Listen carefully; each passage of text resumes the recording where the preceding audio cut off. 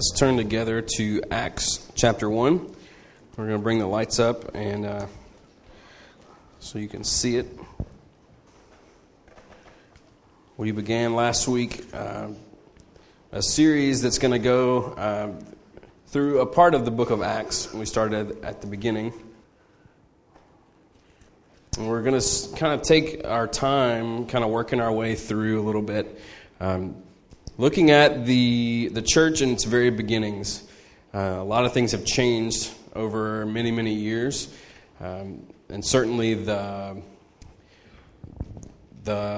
kind of gatherings that the church has. You know, this obviously in the first century wasn't like this. It was probably a little softer and probably not as comfortable in whatever. And they probably didn't gather in church buildings. They were in each other's homes, and they gathered when they could. And there was very intense persecution at the time, which we don't have now. And so in some ways it's a bit of a challenge, to relate to this first century brand new group of Christians, However, there are I think we have much more in common with them than the things that we don't have in common with them.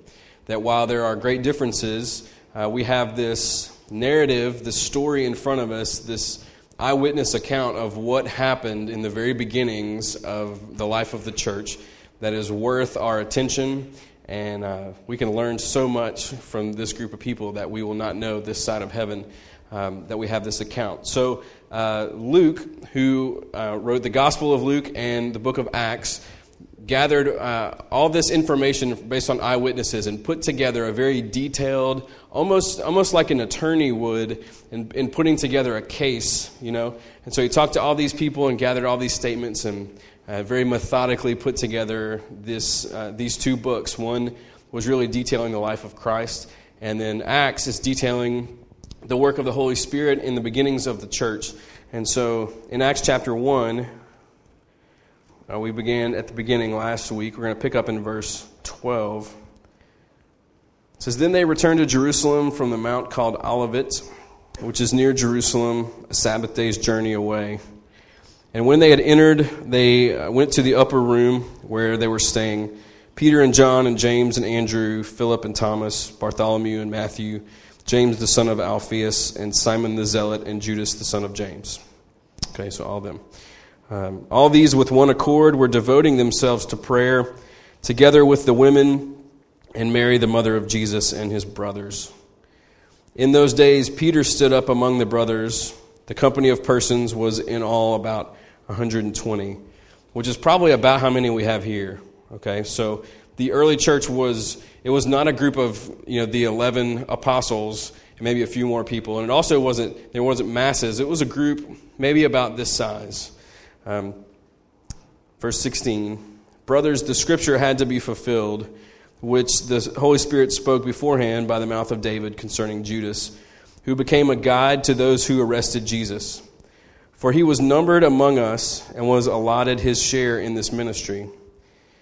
Now this man acquired a field with the reward of his wickedness." So they're talking about Judas, the one who betrayed Christ, and who was one of the 12. And they're kind of figuring out, what do we do with this? What has happened? And so here's how we find out what happened after all that. Verse 18. "This man acquired a field." So Judas bought a field with the reward of his wickedness, with the silver that he got for betraying Jesus. "And falling headlong, he burst open in the middle, and all his bowels gushed out." All right. Judas took his own life. He hung himself. And so that's what happened with Judas in a field. Verse 19, "It became known to all the inhabitants of Jerusalem, so the field was called in their own language Akeldama, that is, field of blood." All right.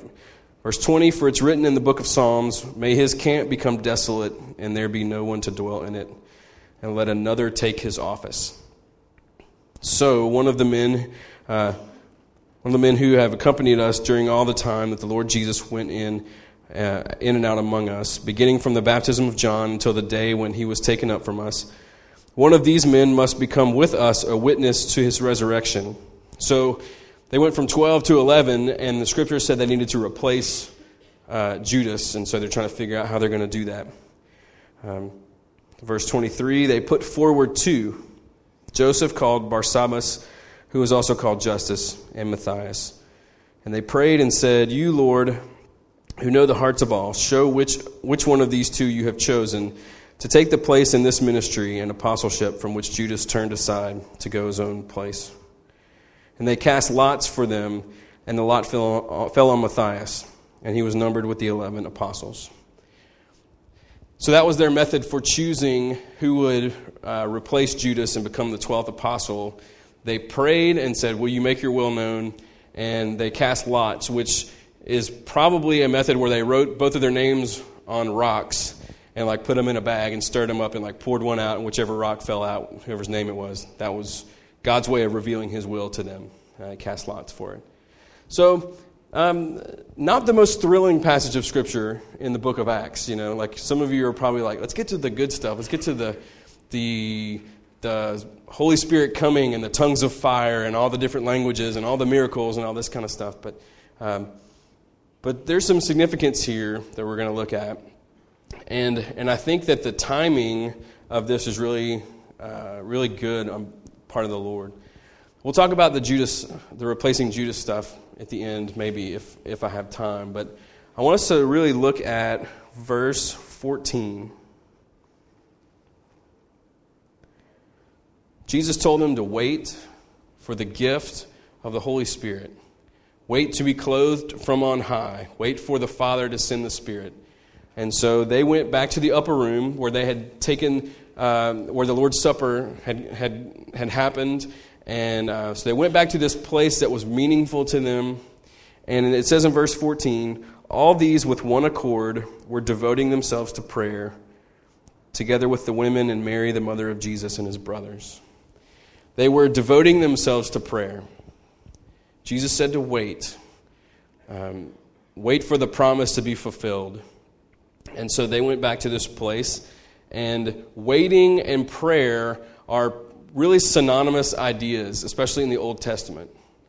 You didn't just wait, sit around and play around on your phone and that kind of stuff, or watch TV or twiddle your thumbs or whatever it is. Waiting and prayer were together. And so for this group of people who were of one accord, there was a unity that was there. They said, well, Jesus said to wait, so let's go back, let's go to the upper room, let's go to this meaningful place for us, and let's devote ourselves to prayer. You don't accidentally devote yourself to something. You don't suddenly, after 6 weeks of a diet, be like, whoa, I didn't realize this. I've been on a diet for 6 weeks,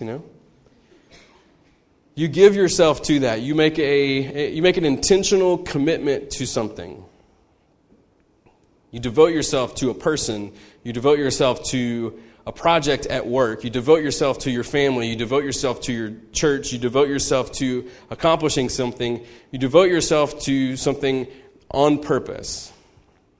It carries with it in the Greek language this idea of a continued steadfastness. You have set your mind on something and you have resolved, this is what I'm going to do. And so they devoted themselves to prayer. We see this not only here, we see it in Acts chapter 2, in 2:42, where it says they devoted themselves to prayer, the apostles' teaching, the fellowship, and the breaking of bread. They intentionally were like, are we going to do this? Yeah, we're going to do this, and they did it. We see it again in chapter 6 when deacons first show up in the New Testament. They're like, we're going to have some deacons so that the apostles can devote themselves to prayer and ministry of the word. We see this same word used all throughout the Bible, all throughout the New Testament, and then there's a parallel word in the Old Testament. And every single time, it's this intentional devotion to something. So for them, it was to prayer. And so in our efforts to learn from the early church, this is not just one verse. This was descriptive of what it was like for them and just to be them.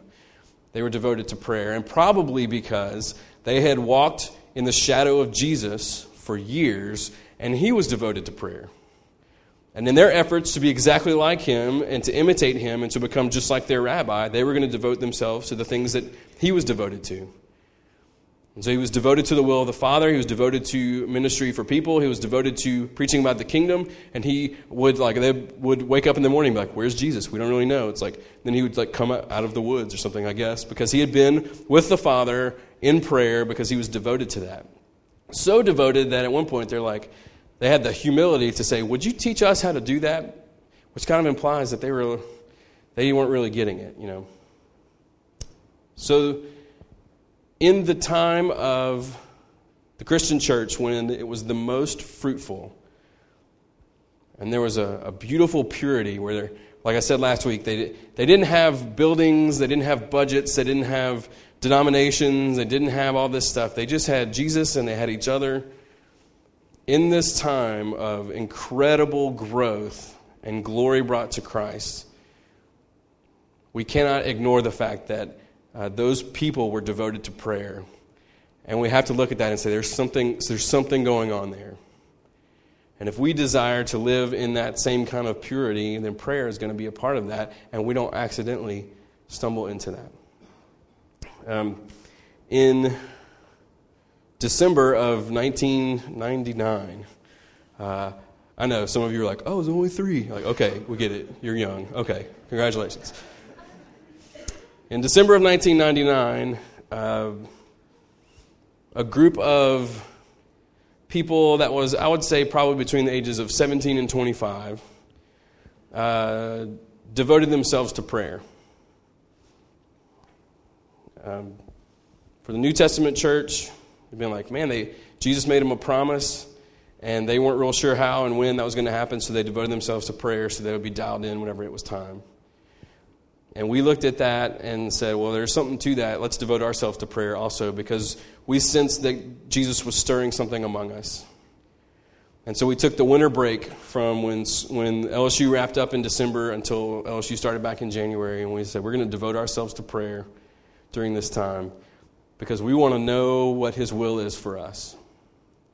And we are not, and this is no offense to anyone in that age range, but we knew we're not mature enough to discern what we think he's doing among us by just sitting around somebody's apartment and dreaming up good ideas and let's go for it, So we decided we're going to devote ourselves to prayer, and we weren't going to talk to each other about it because we were too influential on each other.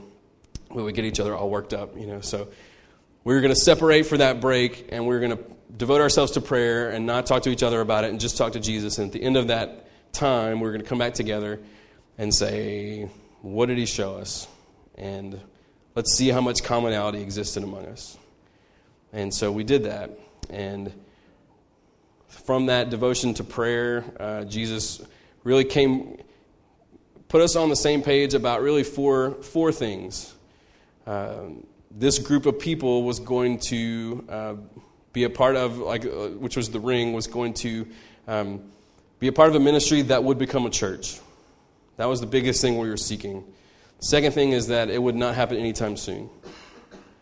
And to the point where we didn't even realize that most of those people in that room would not even be a part of it by the time it rolled around, So we were like, yes, it's going to be a church. It's not going to be anytime soon. So it kind of helped us back off the gas a little bit, The third thing was to be a blessing to Parkview, which is the church that we were a part of. That was we were the college ministry at Parkview. It was to be a blessing at Parkview, to not get so focused on one day being a church that we were forsaking the church family that he had brought us into. And the fourth thing was to begin to seek wisdom from those who had planted churches ahead of us. And so we, as a group of young people, came out of that devotion to prayer with a real adoration for our Savior, who had just simply and beautifully answered our prayers. It was just amazing. And I don't know why we were so stunned. We were like, God, can you believe that we are all on the same page, But that's what he did. And there have been other points in time when we've devoted ourselves to prayer as a congregation in different ways.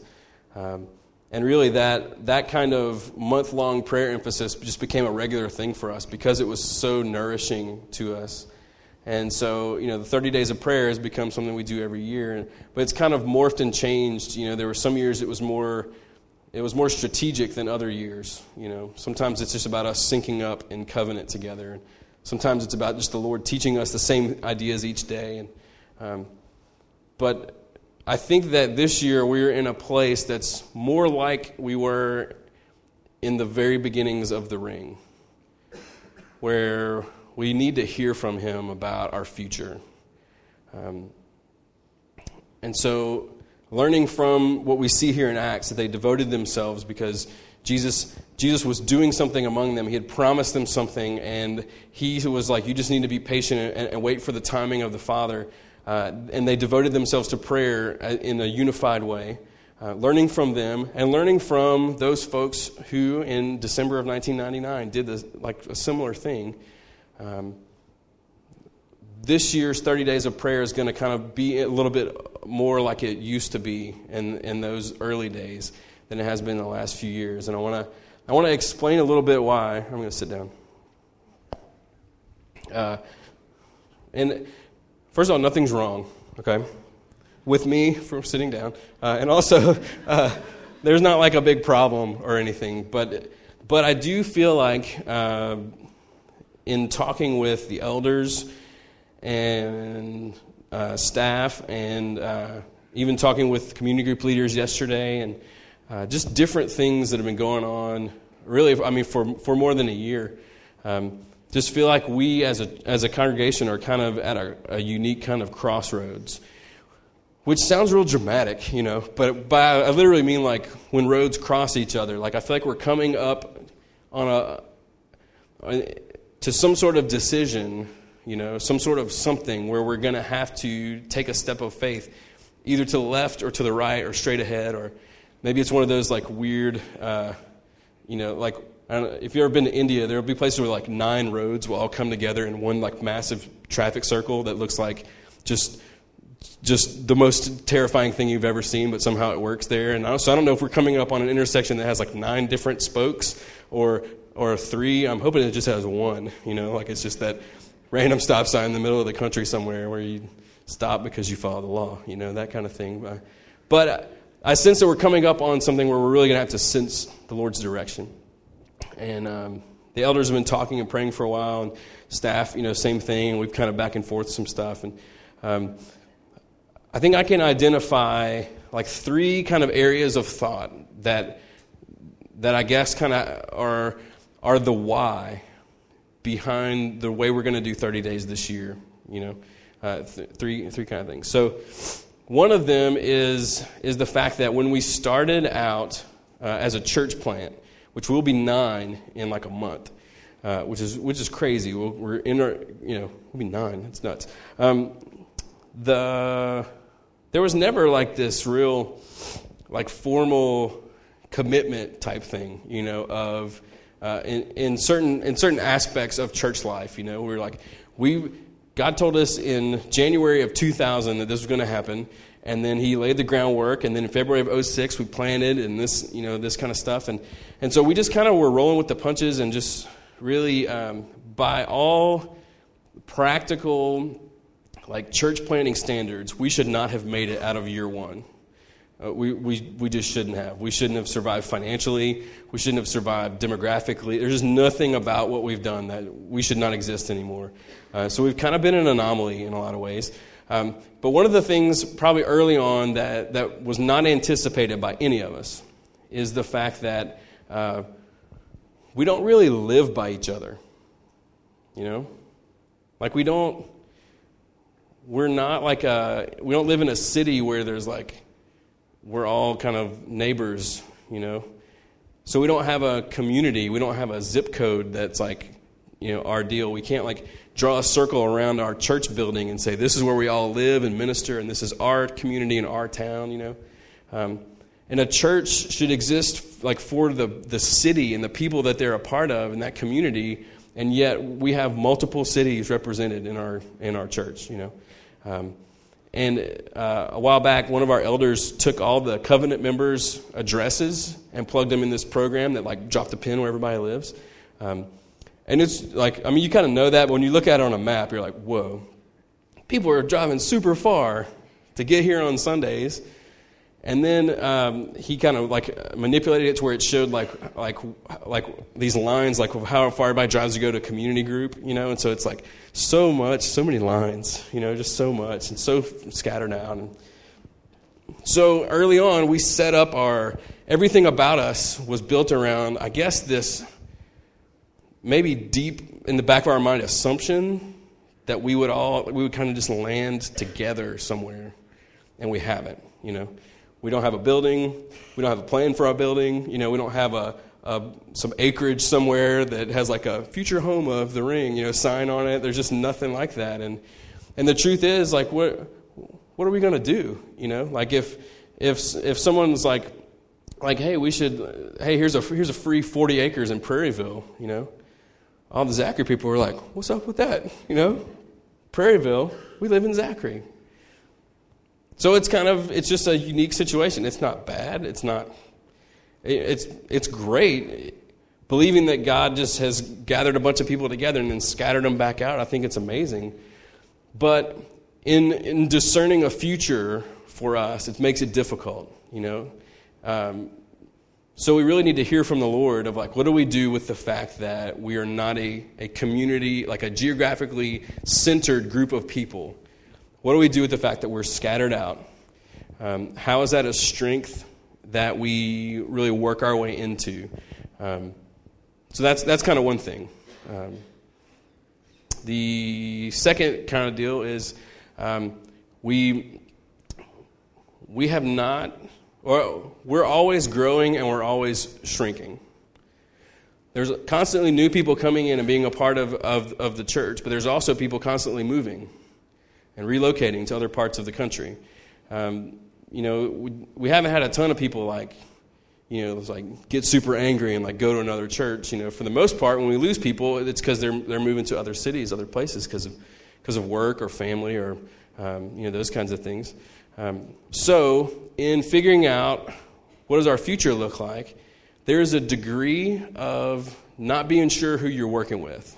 You know, I don't know if that makes any sense, but it just kind of makes it tough. Where it's like, okay, if I knew that there were these 120 people, and they were never going to leave, you know, and they were going to always live exactly where they live, you know what I mean? Like as we're looking at a future, like okay, that's like some variables that aren't going to change, that are kind of solid and in place, and we can kind of know that, but we don't know, and that's been all the way from when we were college ministry on until now. Baton Rouge is it's a landing point for some. It's not a landing point for others. So what do we do with the fact that there is that's kind of a thing as well? You know, that we aren't really sure long term who is going to be a part of things, and how much do you even base it on that? You know, like there's just so many questions in there. So one area of thought is. We live scattered out. What do we do with that? The other one is being a Baton Rouge church. There's going to kind of be this revolving door aspect of things. What do we do with that? The third one is probably just throws out the other two to a degree. And the third one is that for probably a year and a half, we as elders and staff have really felt the Lord, like Jesus, who is the head of this church, who is like engaged to us as his covenant people, so who is fully committed. Like he's not moving anywhere, you know, like he's fine, he's stable. We felt him drawing us out to be more bold, to just ask him. Just ask him for crazy stuff. I think that like some of this probably comes from the fact that I am like obnoxiously laid back about stuff. And so I'm just kind of like, oh, you know, whatever he wants to do, he'll do it. It'll be fine, you know. I'm a little bit more like I'm just going to let life kind of just like come to me instead of I'm going to go after it kind of a person. And I think I've probably approached the Ring like that to a degree at times. And and I'm not saying that like that's a bad thing. It's just like my personality thing. And then I think maybe to a degree that's kind of how we've approached it, is just like we're just trying to do the best we can, figure it out. But not being real aggressive and saying, Jesus, will you give us a building? Will you give us a piece of land? Will you give us direction? Will you just tell us what you want us to do? And so I would say maybe a year and a half ago,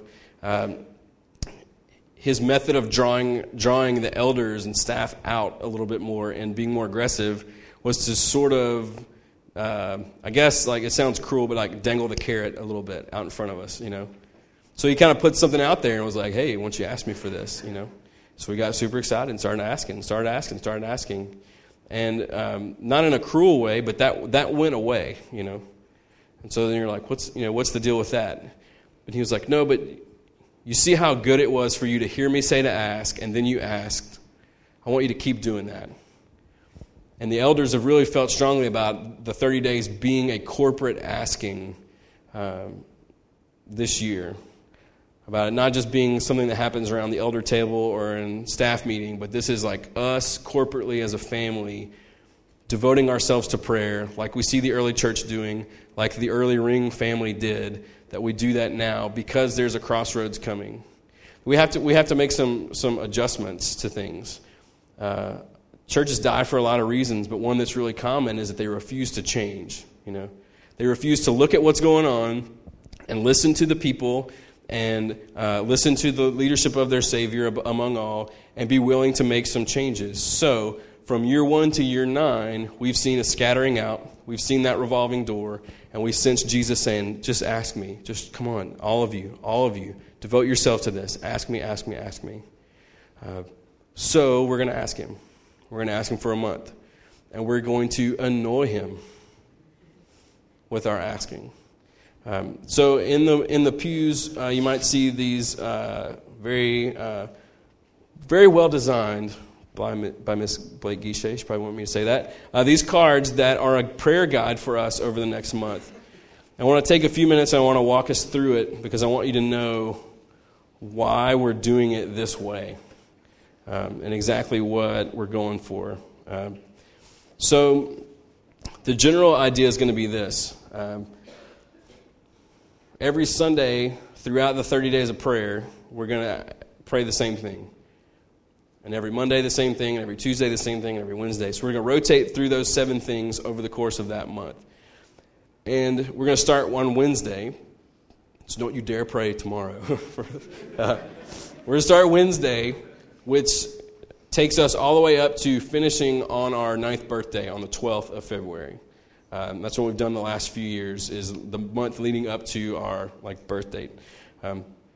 So we're going to pray these things, and then somehow, when that wraps up, we're going to find a way to harvest what we are sensing collectively from everyone. So I'll get into that in a second. So let's look at this. Start on the side that says Sunday. Each day has a passage of Scripture that you can read, and I want to encourage you to read. I would encourage you to read the same thing every Sunday, the same thing every Monday. Read those passages, and then there's kind of a part of the verse that we've pulled out to kind of give us some laser focus on what we're going to pray. So so on Sundays we're going to pray along these lines. Today, let us ask God to help us deeply and sincerely desire to carry out the Father's will and not our own, giving us discerning eyes to see and ears to hear over the 30 days. So that idea that when Jesus says, look, it's not about what I want, it's about you, what you want. Some of the things we're going to be praying are going to be us praying the other side of that prayer, Because, when Jesus says, it's not my will, but your will be done, he had just got done expressing his own will, He was like, I would like for the redemption of all of our children to happen without me having to die on a cross. So this is my will. And so we're going to freely express our desires to the Lord, but we want that to fall under this greater umbrella but it's not about our will. It's about your will. So on Sundays, we're going to ask for him to help us really deeply desire his will to be carried out, no matter what. And then we're going to reflect on the character of our Heavenly Father taking time to rest in His goodness and His grace. Because when you're submitting to the will of the Father, it's a game changer when you realize exactly who it is you're submitting to. He's just good. He's always good. In Matthew 7, it's one of the passages that we're going to look at on one of the days, on Wednesdays. It talks about asking and seeking and knocking, And the ESV Study Bible kind of breaks this down, in kind of a cool way. It says you ask because you ask out of the humble recognition that you have a need. So Jesus says, ask. So we're going to ask.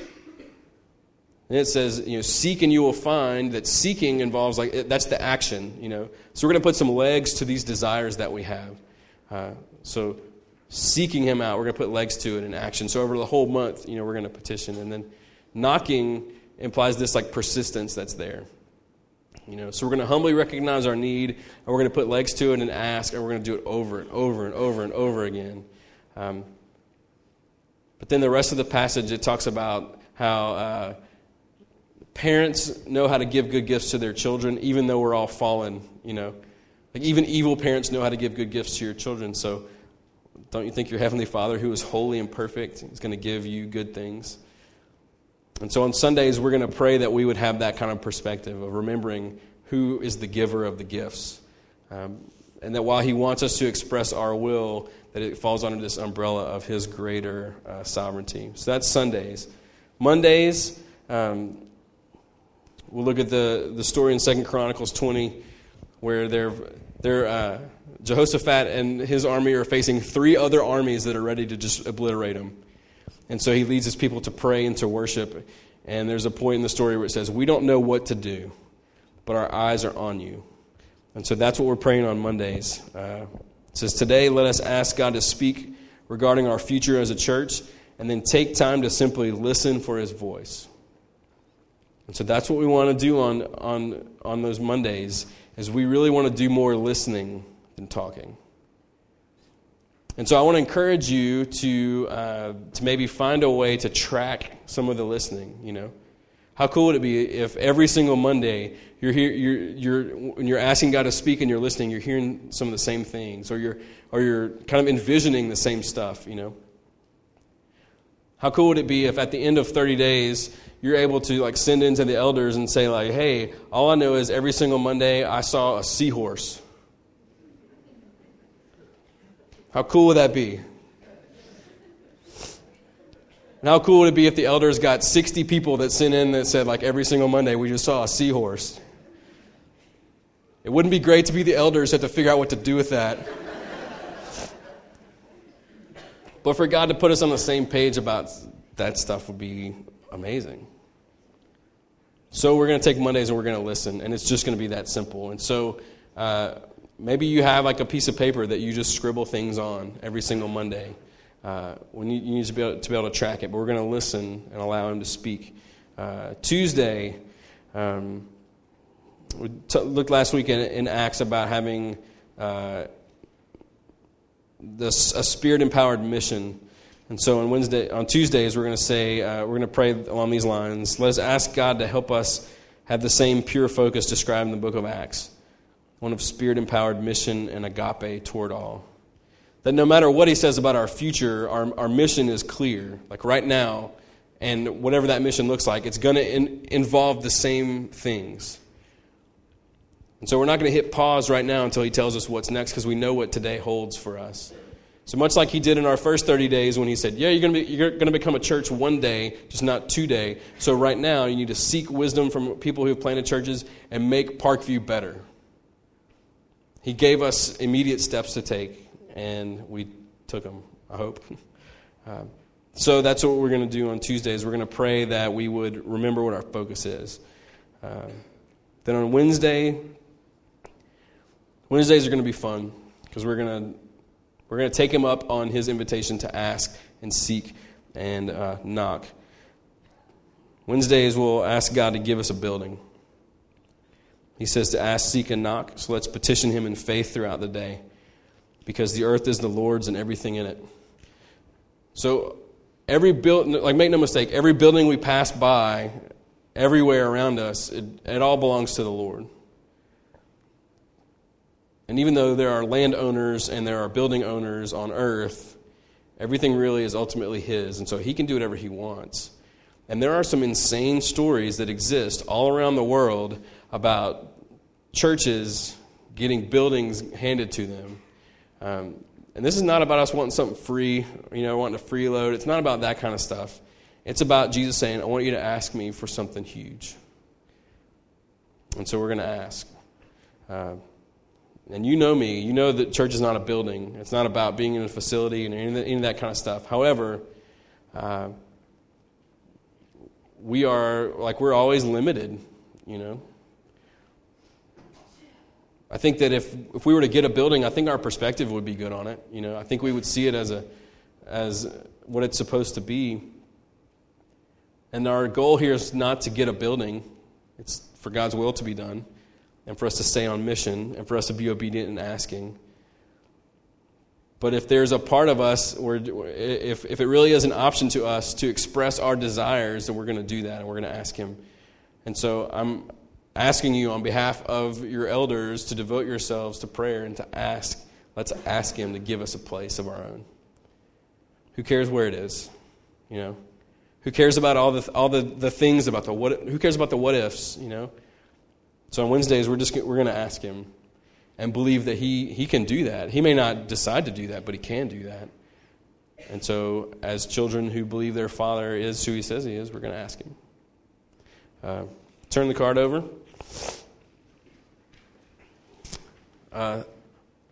Thursdays. Sounds familiar. Today, let us ask God to speak regarding our future as a church, and then take time to simply listen for His voice. We're going to listen 2 days a week. 2 days a week, we're going to come before the Lord, and we're going to ask Him for direction.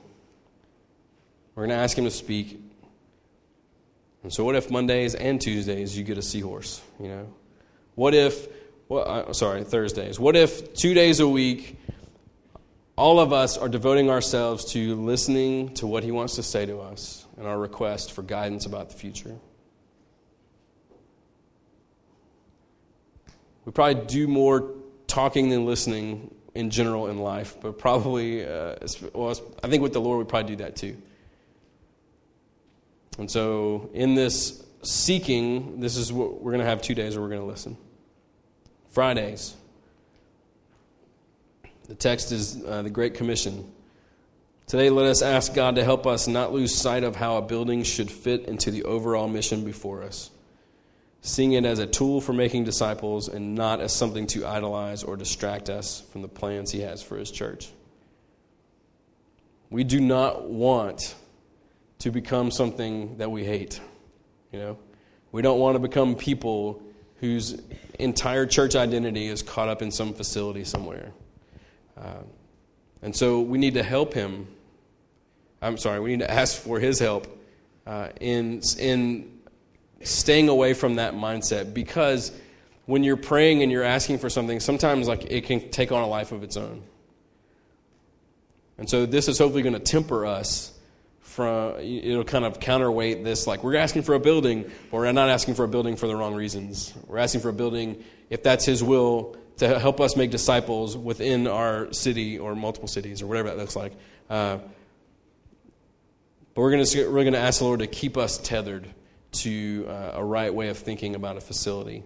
And so that's what we're going to do on Fridays. And then on Saturdays, today let us ask the Lord to guard our hearts and minds against discontentment in our present circumstances, that we may continue to strive to steward well all that He has provided.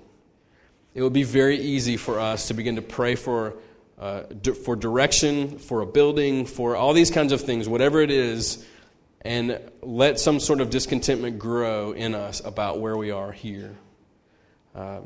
This place is a gift to us. The relationship that we have to Grace Baptist it's very unique. It should not really work, People in ministry, when they first find out about what we were doing, they'd be like, "Yeah, how's that working out for you?" But the folks at Grace have been amazing. This place has been a godsend when we were kind of up against the wall and not real sure what else to do. So human nature would, when you're praying about something like we're talking about, would maybe allow us to look around and maybe grow discontent here. And so we're going to pray against that He would guard our hearts and then our minds from falling into that trap.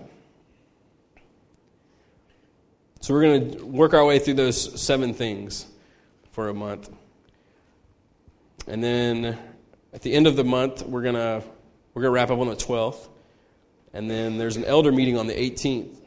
So somehow between the 12th and the 18th, we're going to get data from you. I'm not sure how we're going to do it, but we're going to do it.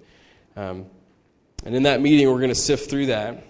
And then we have a covenant member meeting, a family meeting, that's a little bit after that elder meeting. And this is a time when people who have made a commitment to this church and they're covenant members come together, and we do this a couple of times a year. And we don't put it in the bulletin. It's not advertised because it's not for the general public. It's just for those who have committed, who are members of the church. And I would like you to be a member of the church by the time that meeting happens. And so we're taking sign-ups for a membership class. We're trying to get everybody through the process or whatever. If you have been around here for a while, what are you waiting on? You know, I would encourage you strongly to just come to the class, sign up, find out exactly what membership is all about.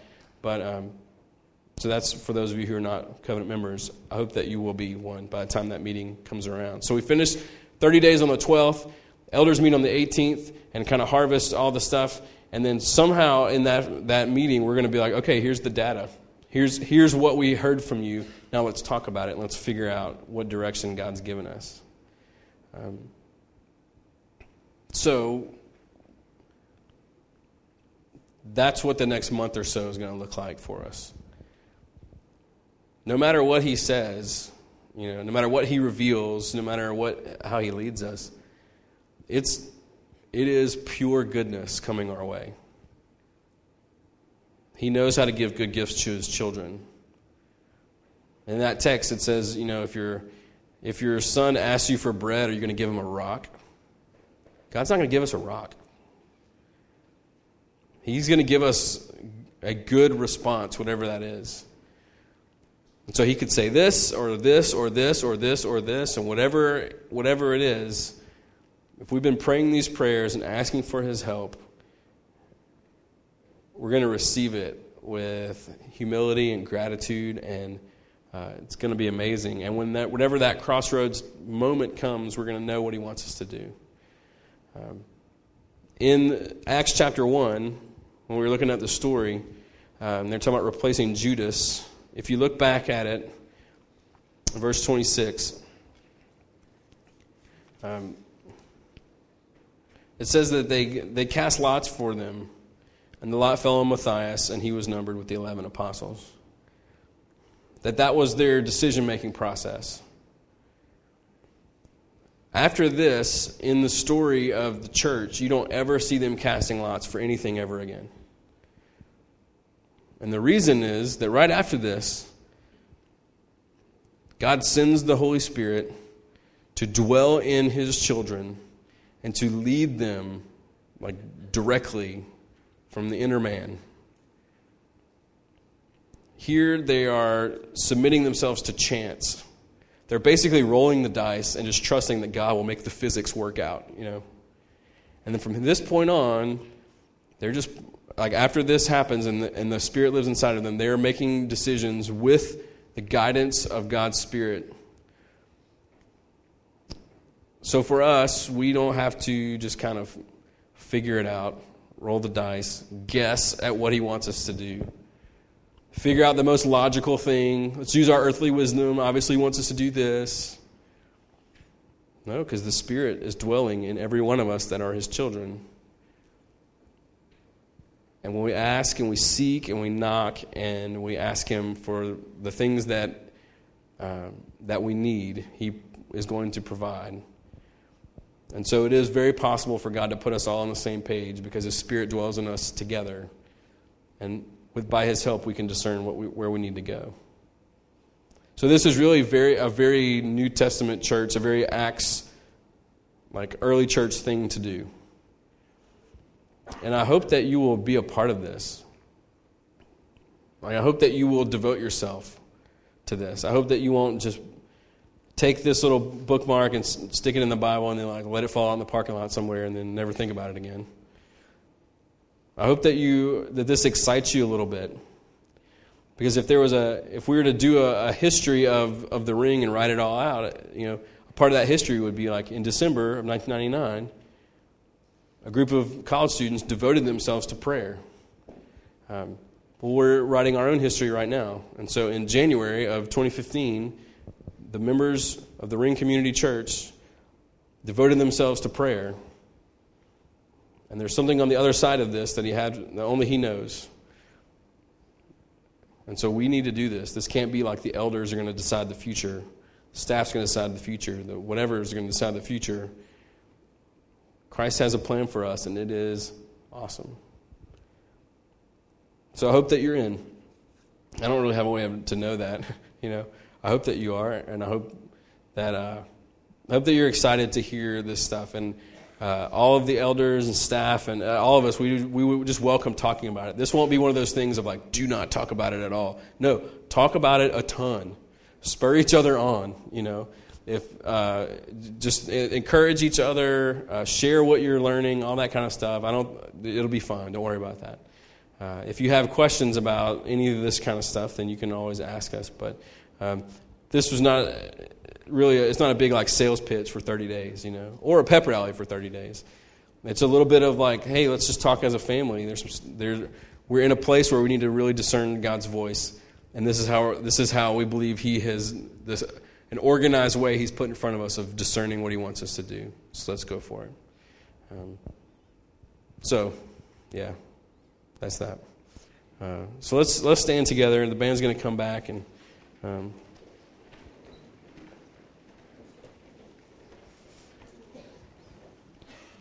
I want you just to think for a second, just kind of close your eyes and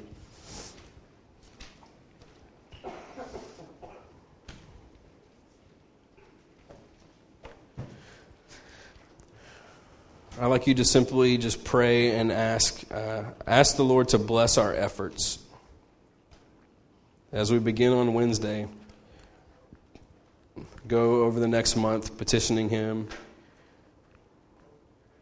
Just ask Him to bless us with a really heightened sense of discernment, and that through His Spirit He would just speak with great clarity, and that He would excite us about what is ahead. You just pray that for just a second, and then I'll close this in prayer and we'll sing.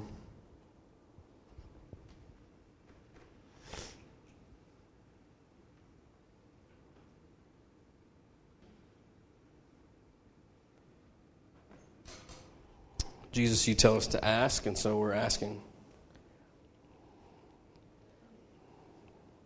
That in the most humble way possible, we're acknowledging our need for direction and for clarity and for,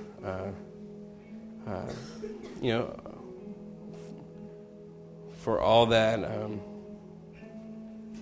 we need in order to confidently walk in the center of Your will. Our desire is to have a place of our own. Our desire is to more effectively bring glory to You and make disciples in our community. Our desire is to walk closely with You, to be molded more and more into Your image.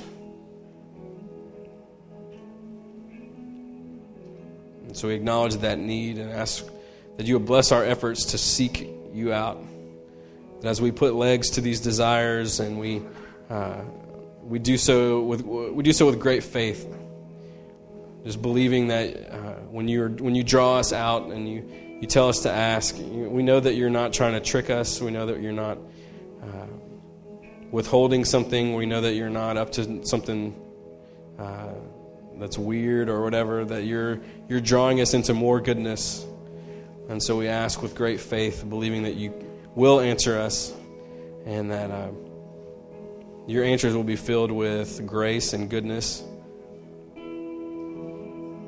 And help us to much like the knocking on the door, just to be persistent. That you would have all of us together, just beating on the door of heaven constantly with our requests, asking for your help and your guidance, and that we would, we know we'll never drive you crazy, but I pray that we would maybe grow right up to the line, because we know that excites you, because it's showing you that your children trust you and desire your will to be carried out.